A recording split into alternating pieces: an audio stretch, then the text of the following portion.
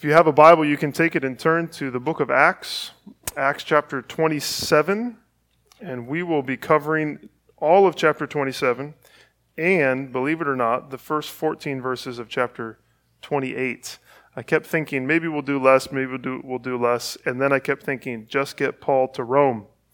And so we're going to get Paul to Rome today. That's the goal. When we last left him, he was in Caesarea.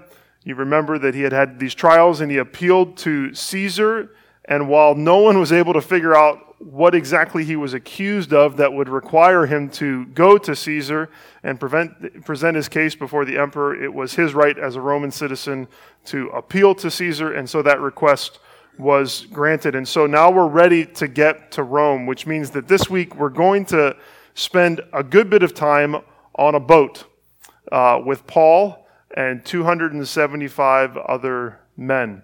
I'm not a sailor in any way, shape, or form, but I love a good story about the sea and about sailing and ships and pirates or whatever you might think about. When our family is blessed to be able to go to the beach, I always like to try to find a good book about the ocean or about sailing, and I like to read it. I don't even really like to read it down on the beach. I want to be on the porch where I can hear the waves, but I'm like really close to the coffee maker and the snacks. And I read about these guys out in the middle of the ocean, risking their lives. And I'm just amazed by them and really thankful that I'm not there and I don't have to be there. And this account of Paul's trip to Rome is a wonderful story about the sea and about a travel on a ship. But it's a reminder of how difficult the journeying that Paul did was, how dangerous it was as he was going from place to place. On the surface, we'll read this and we'll be struck by all the details that Luke, who wrote this account and was there, gives us. We learn a lot about sailing. We learn a lot about the weather and the geography of the Mediterranean Sea in particular. And we even get to interact with the natives of the island of Malta.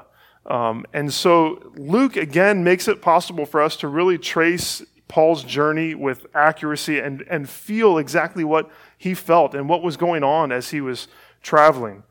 But I think of course, this is in the Bible. And so these verses don't just provide us with a good sailing story to read on the ocean. The details of this journey are the most accessible part of the narrative, but they serve to communicate deeper truths.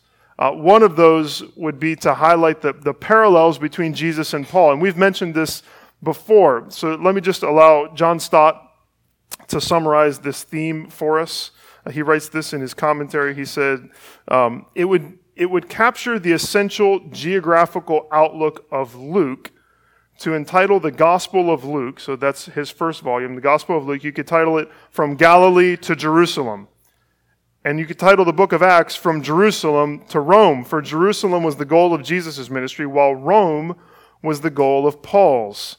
Although the journeys of Jesus and Paul differed from one another in their ultimate direction and destination, they also resembled one another in their pattern, for both include a resolute determination, an arrest, a series of trials in Jewish and Roman courts, and even death and resurrection. For Paul's descent into the darkness and danger of the storm was a kind of grave, while his rescue while his rescue from shipwreck and later springtime voyage to Rome were a kind of resurrection. Luke's highest apology for Paul was to portray him as so conformed to the life of the Lord that even his sufferings and deliverance are parallel.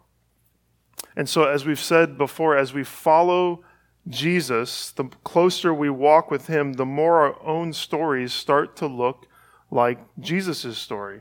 And if that's the case, then our stories are going to include difficulty, and they're going to include pain and even death in its various forms. But they will also include resurrection. And they will also include the sustaining grace and the steadfast love of Christ that both Jesus and the steadfast love of God that both Jesus and Paul felt and knew. And it's that deeper truth, the truth of God's providence and the peace that he gives Paul in the midst of the storm that sort of towers above all the wind and the waves that we read about. We've watched Paul stand firm before persecutions and false trials, and now we're going to see the sustaining and strength, God sustaining and strengthening him in the midst of all this uncertainty and peril. So the journey from Caesarea to Rome reminds us of this, that God's goodness and steadfast love pursue his children. God's goodness and steadfast love pursue his children and often overflow to those around us. God's goodness and steadfast love pursue his children, drawing that from Psalm 23, and they often overflow to those around us. Life is a journey, isn't it? And it's not an easy one. Sometimes in our journey we feel a little bit lost at sea.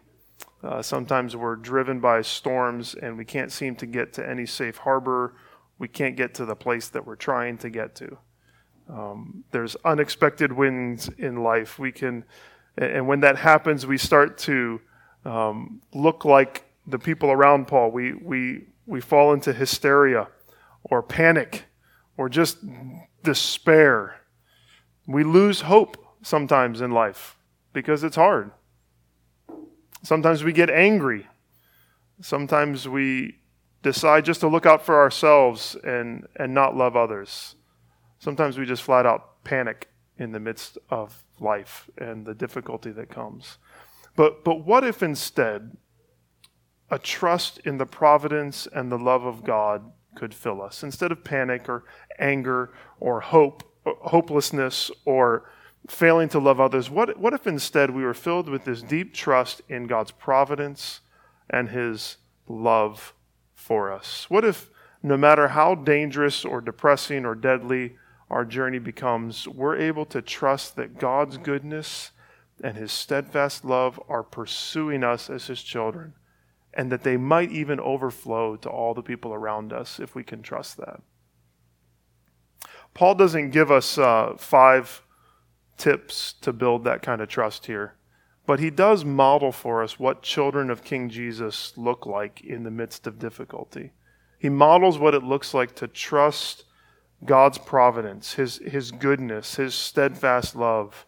And as we grow to trust him, other people end up being caught in the wake of God's goodness towards us, because God's goodness and steadfast love pursue his children and often overflow to those around us. The journey Paul sets out on in verse 1 eventually ends in Rome, but it's going to take us a while to get there, okay? And so we're going to tackle a lot of verses, and I want to consider it in 4 different parts. So we're going to read each section and then discuss it a little bit before reading the next one. And as I read, I'm also going to try to fill in some details and clarifications. So I'm not just going to read straight through. I'll probably read and add some little things so we understand what's going on, since we're tackling so much. Also, here's a map.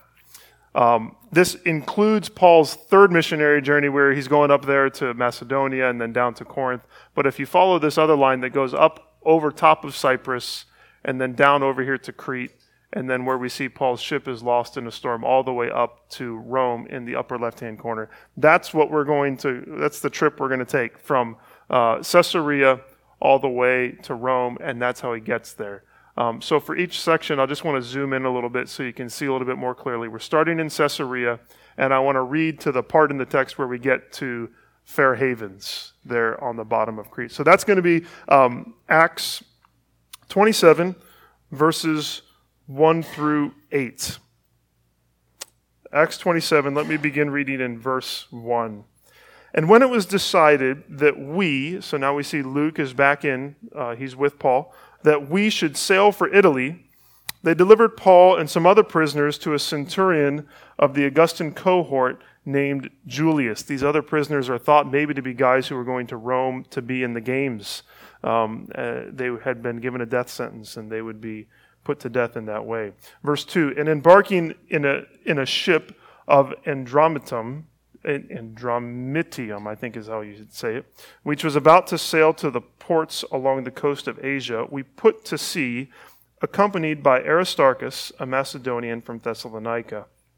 The next day we put in at Sidon, and Julius treated Paul kindly and gave him leave to go to his friends and be cared for.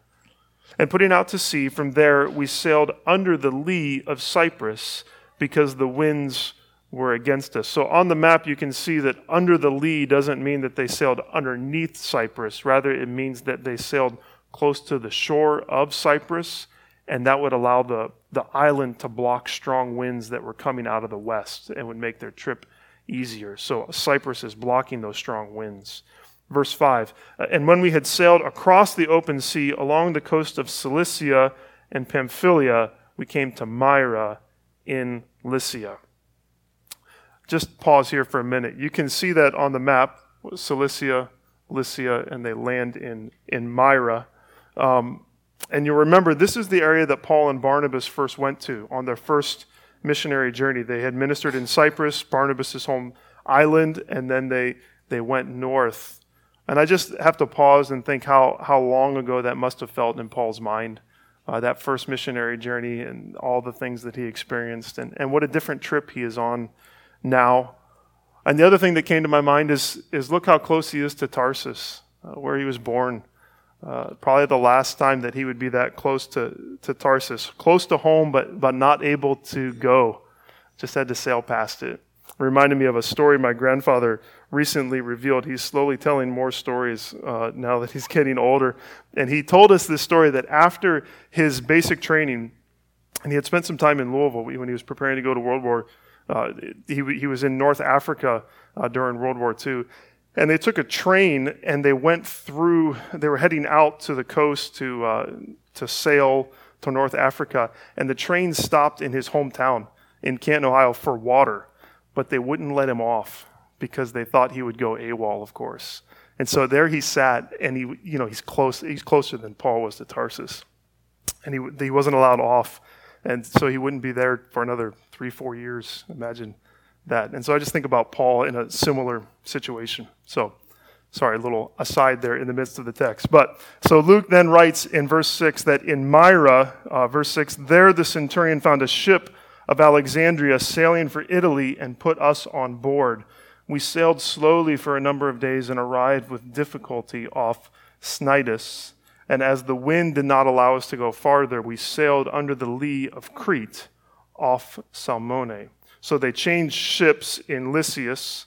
This first one was not going to go all the way to Rome, but rather probably just to its home port. And so after some difficult sailing on this new boat, they find that the winds are not going to allow them to go across as they had originally planned, but rather they had to go south, and they go underneath Crete and along its coast. And then verse 8, coasting along it with difficulty, we came to a place called Fair Havens, near which was the city of Lasea.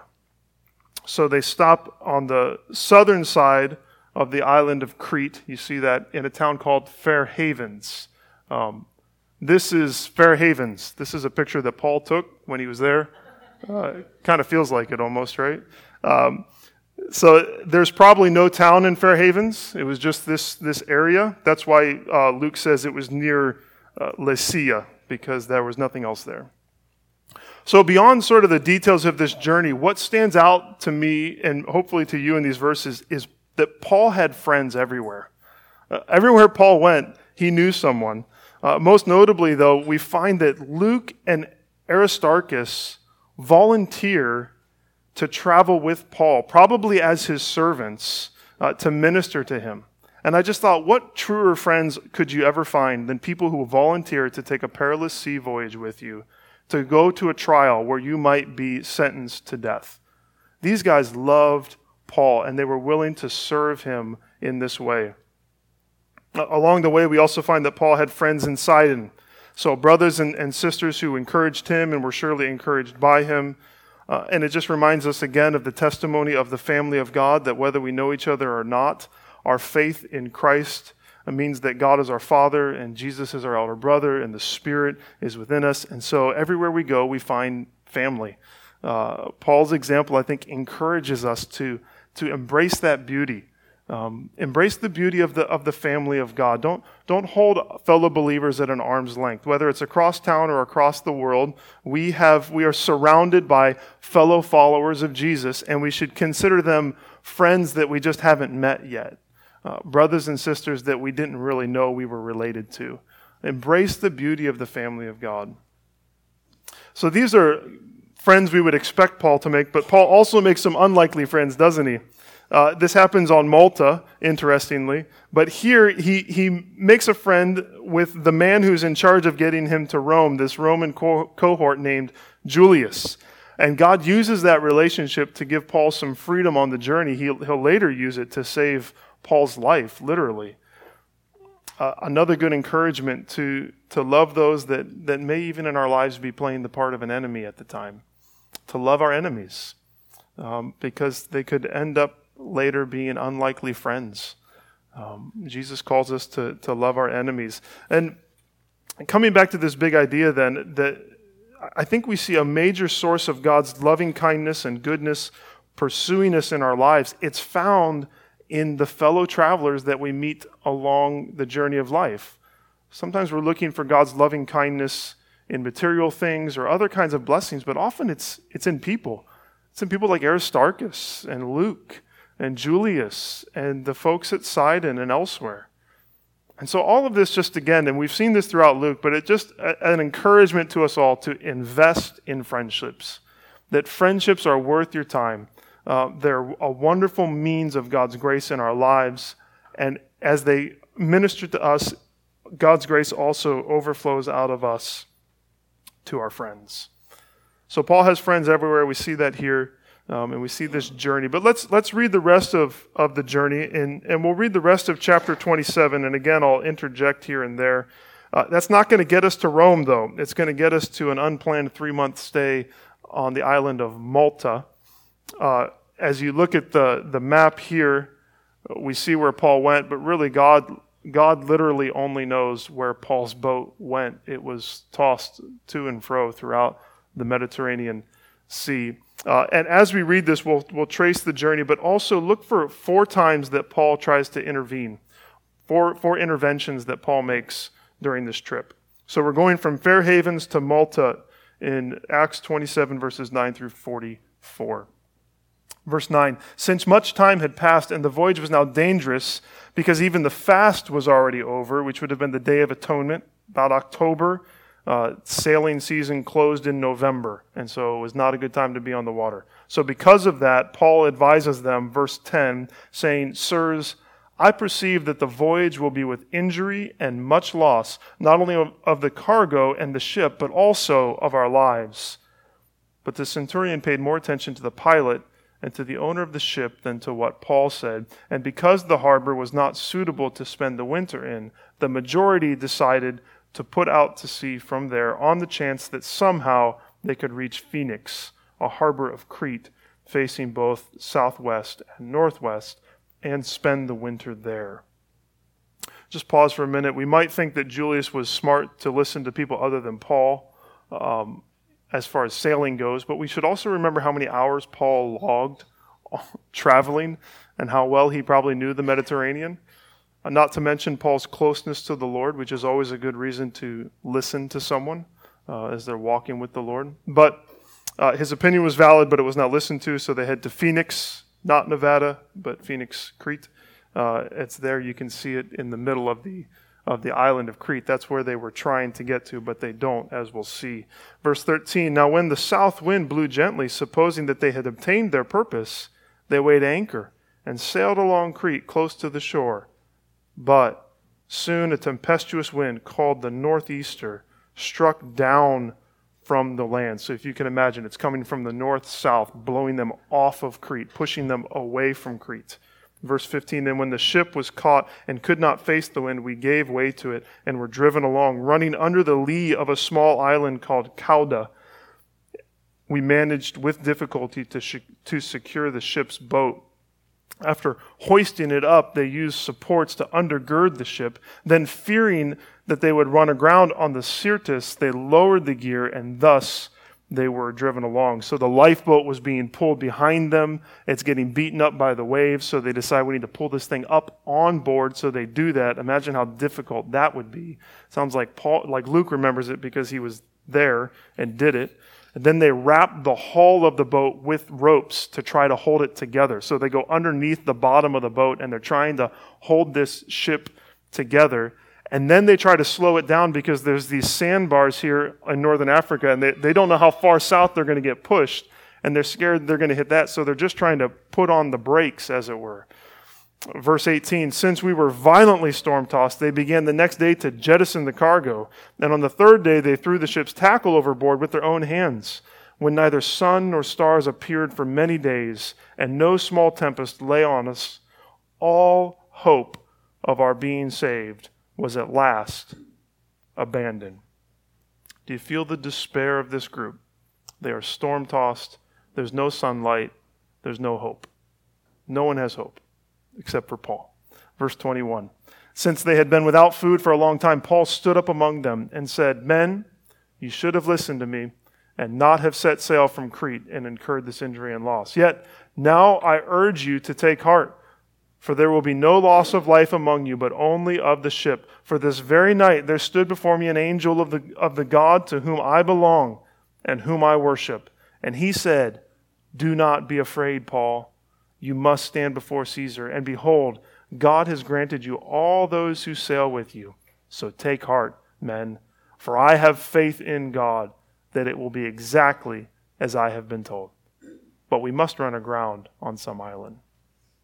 When the 14th night had come, as we were being driven across the Adriatic Sea, about midnight the sailors suspected that they were nearing land. Possibly they could hear waves crashing on a shore. So they took a sounding and found 20 fathoms, 120 feet. A little farther, they took a sounding again and found 15 fathoms, 90 feet.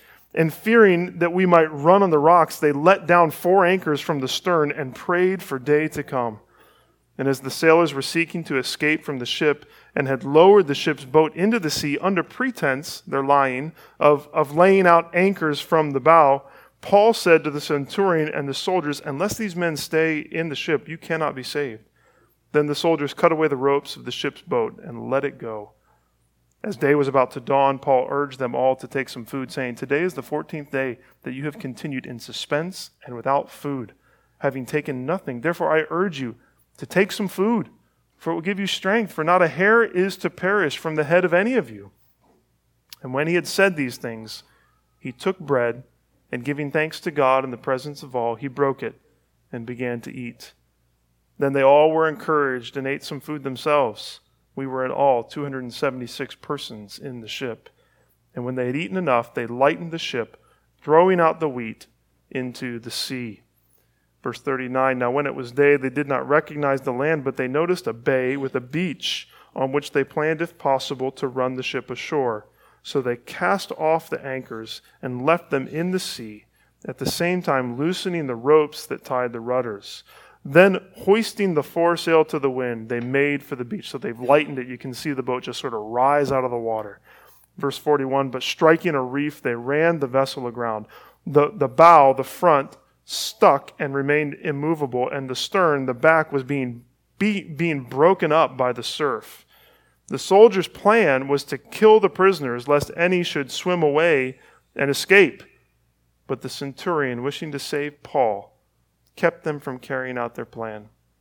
He ordered those who could swim to jump overboard first and make for the land, and the rest on planks or on pieces of the ship. And so it was that all were brought safely to land. All of them. Every single man survived. Can you imagine these 276 guys washed ashore, standing or maybe lying on dry ground for the first time in over 2 weeks? And in many ways, they had Paul to thank for the fact that they were still alive. Of course, it was ultimately God that they had to thank, but it would seem in many ways that it was actually God's goodness and loving kindness centered on Paul that overflowed in blessing to them all. Paul's rationality and his wisdom, as well as God's supernatural sovereignty and Paul's trust in that, are seen on display in these 4 interventions. Maybe you notice them. They show Paul to be a man of deep faith and of practical action, which reminds us that those two things are not mutually exclusive. Having deep faith and being practical are not opposites. Oswald Chambers has said, trust God and do the next thing. That's a good principle for life. Trust God, have faith, and then do what's next. And that's what Paul does. So the first intervention in verses 9 through 11 is to the centurion. He says, we shouldn't go. First intervention to the centurion, we shouldn't go. We should not leave Crete. As we noted, Paul was not a sailor, but he had probably traveled roughly 3,500 miles on the Mediterranean Sea. And yet his wisdom and his experience are not heeded, which leads to the second intervention. So the first one is to the centurion. Paul says we shouldn't go.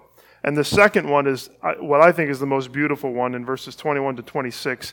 And that's to everyone. And he says, you should have listened to me, but still, you shouldn't be afraid.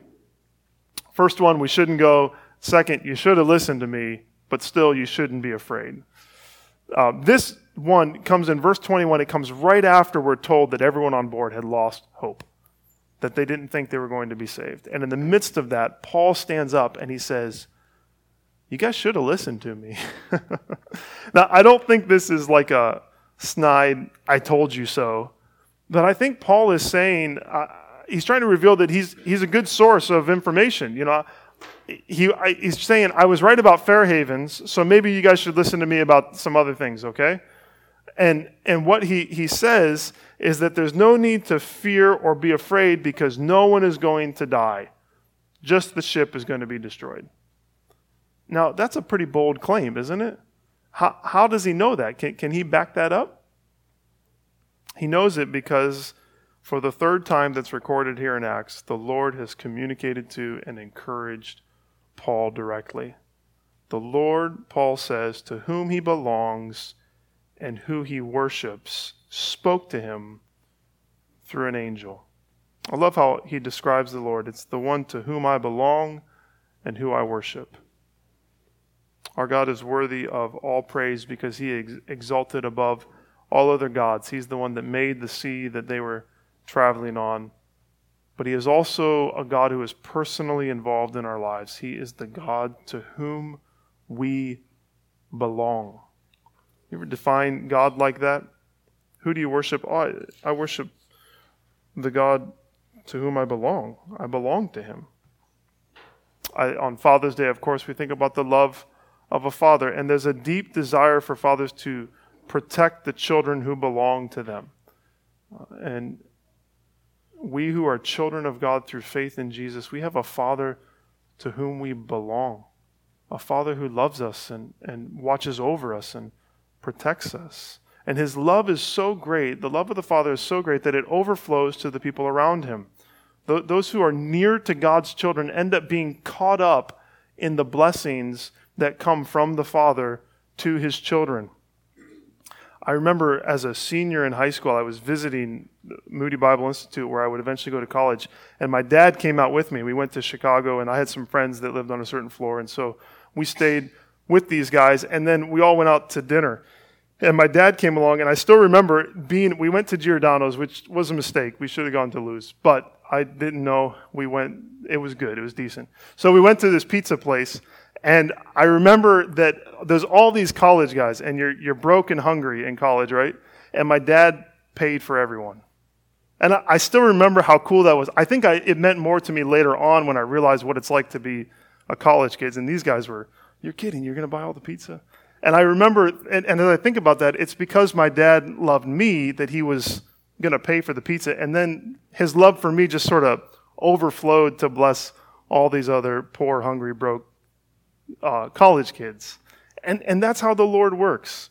So the Lord says, I'm going to protect you, Paul. You have to get to Caesar. That's what has to happen. And you know what? I'm going to give you all the guys on the ship too. That's how it's stated there. Do you see that? It says, God has granted you all those who sail with you. I think we can infer from that Paul is not just praying for his own preservation and protection. He's praying for all these guys with him. And so God looks on Paul, and in kindness, Paul knows that he's going to get to Rome. He's got the promise, right? 23:11. Paul, you will testify before me in Rome. In some ways, Paul doesn't even need to pray for his own protection because he knows that God has promised he will get him to Rome. But he prays that God would protect all the people with him, and God answers that request. Consider the goodness and loving kindness of our God. God's loving kindness and goodness is far greater than we could ever imagine. And it overflows from us into the lives of those that we love. Think about that on a Father's Day. That God's love for you as a father is going to overflow into your family. That's how God loves us.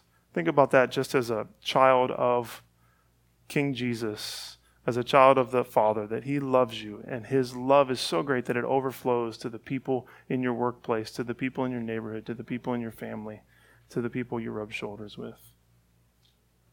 So Paul, this deep encouragement, and then just a statement of faith.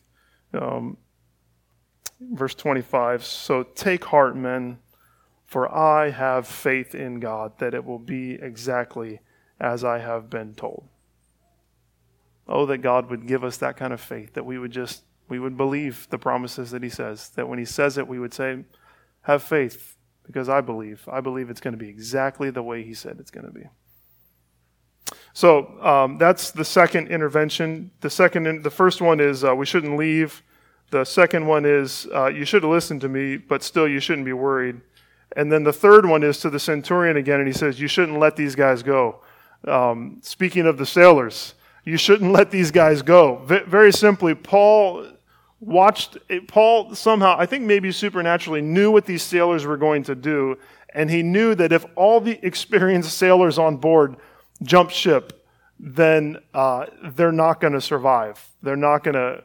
But wait a minute, God said they were going to survive, right?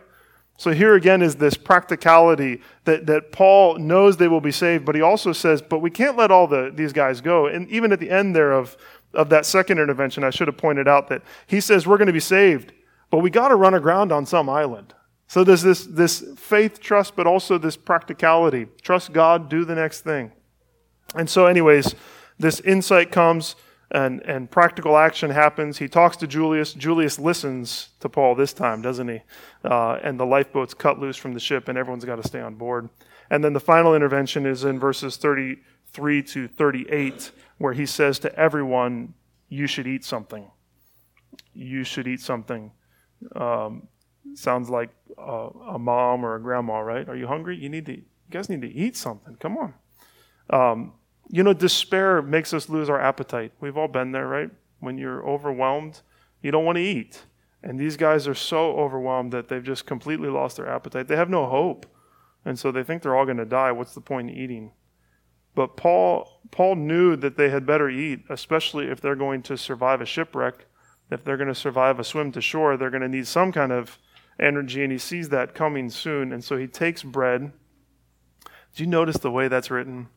He takes bread, he gives thanks, he breaks it, and passes it around. It sounds like the Lord's Supper. I don't think it's supposed to make us think of the Lord's Supper. This isn't Paul passing out the Lord's Supper to people that were not followers of Jesus. That's not what's going on here. I think actually it's the picture of the feeding of the 5,000. I think it's more a picture of blessing that flows from Paul again. And so Paul, like Jesus, blesses these hungry, fearful people with food. He acts like Jesus, and he blesses people in the name of Jesus. It was at the feeding of the 5,000 that in many ways we see the precedent for praying before our meals. And so Paul follows in Jesus's footstep, and he prays, acknowledging that every good gift that we have is from God. That's really practical. That's practical for fathers. That's practical for all of us. Don't take lightly the opportunity to pray before a meal, to pray before unbelievers. The practice of praying before meals is a wonderful one, and it's one we should just always do. It always gives opportunity to testify to God's goodness, no matter who we're with, because we're going to pause and we're going to acknowledge who God is and pray in the name of Jesus. That's not something that we should do it out of habit. It's good to do it out of habit, but also recognize there's something deep involved with that. And so everyone eats. They throw all the leftover food overboard. They throw all the grain overboard, this is what they were supposed to be taking to Rome. But then when daylight comes, they make it to shore as the text describes, sort of on their rafts, riding the waves in. This is where they supposedly landed. This is called St. Paul's Island. This is traditionally where they were expected to land. You may even be able to see there's like a monument there that's a statue of Paul. But this is Malta, and this is where they landed. It's an island. It's only about 122 square miles in size. It's not big, but this is where they go. But this is not their goal, right? They weren't trying to get to Malta. They're trying to get to Rome, and they land on this island, and who knows what's on this island? They don't know if it's safe. And so that's what we're gonna see in a second here. What's going on Malta, verses 1 through 10 of chapter 28. After we were brought safely through, we learned that the island was called Malta. The native people showed us unusual kindness, for they kindled a fire and welcomed us all because it had begun to rain and was cold. When Paul had gathered a bundle of sticks and put them on the fire, a viper came out because of the heat and fastened on his hand. When the native people saw the creature hanging from his hand, they said to one another, "No doubt this man is a murderer. Though he has escaped from the sea, justice," which is referring to a god, "justice has not allowed him to live." He, however, shook off the creature into the fire and suffered no harm. They were waiting for him to swell up or suddenly fall down dead. But when they had waited a long time and saw no misfortune come to him, they changed their minds and said that he was a god. Now in the neighborhood of that place were lands belonging to the chief man of the island, named Publius, who received us and entertained us hospitably for 3 days. It happened that the father of Publius lay sick with fever and dysentery, and Paul visited him and prayed, and putting his hands on him, healed him. And when this had taken place, the rest of the people on the island who had diseases also came and were cured. They also honored us greatly. And when we were about to sail, they put on board whatever we needed. I love when they land there that Paul is not above gathering wood to put on the fire, is he? Again, he's a practical man. But when he gathered it, he missed the snake that was in there. And that snake latches onto his hand. And to me, whenever I read this, it's that moment. It's when I see that snake hanging on Paul's hand, and he shakes it off. How much the Lord protected him from. You can go back and we can say, he's placed in the care of Julius, who shows him kindness and not cruelty. The ship is spared from who knows how many dangers as it's driven by the wind and by the storm. The sailors are kept from escaping in the lifeboat and causing everyone to drown. The soldiers who want to kill all the prisoners are not allowed to because Julius stops them. Everyone jumps off ship and makes it to shore. That's amazing. The people of Malta don't kill them all when they come to shore. Instead, they treat them with kindness. That's God's goodness to them. And the viper doesn't kill Paul. It's because nothing can thwart God's good plans for us, right? God's goodness and steadfast love pursue his children, and it overflows into blessing around those around us. I don't want to make too much of the snake, but it is a reminder to us that we don't wrestle against flesh and blood, but against spiritual forces, against the old snake, as Scripture calls him, Satan, and the forces of evil. But through Christ, we can just shake them off. And Paul says in Romans 16, the God of peace will soon crush Satan under your feet, and Satan is ultimately going to be thrown into an everlasting fire.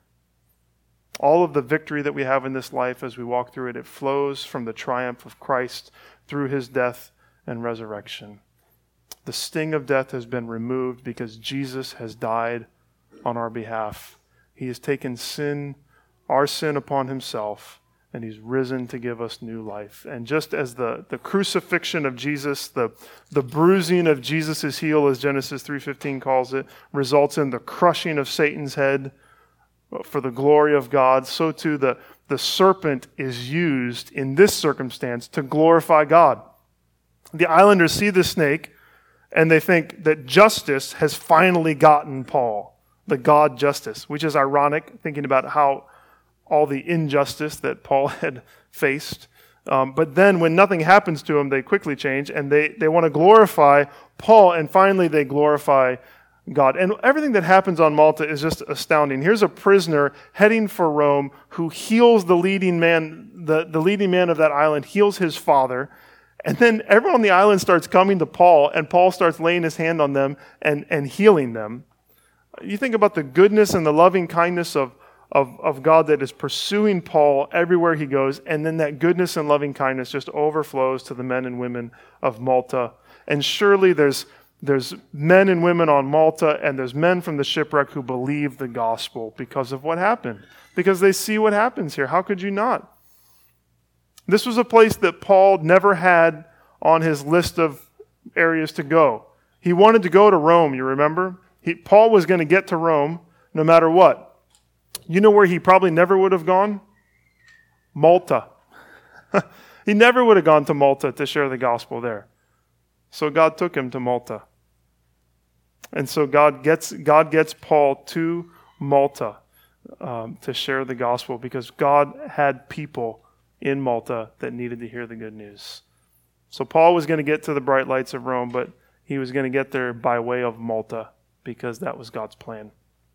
And so Paul and his shipmates were there on Malta. They were there for 3 months.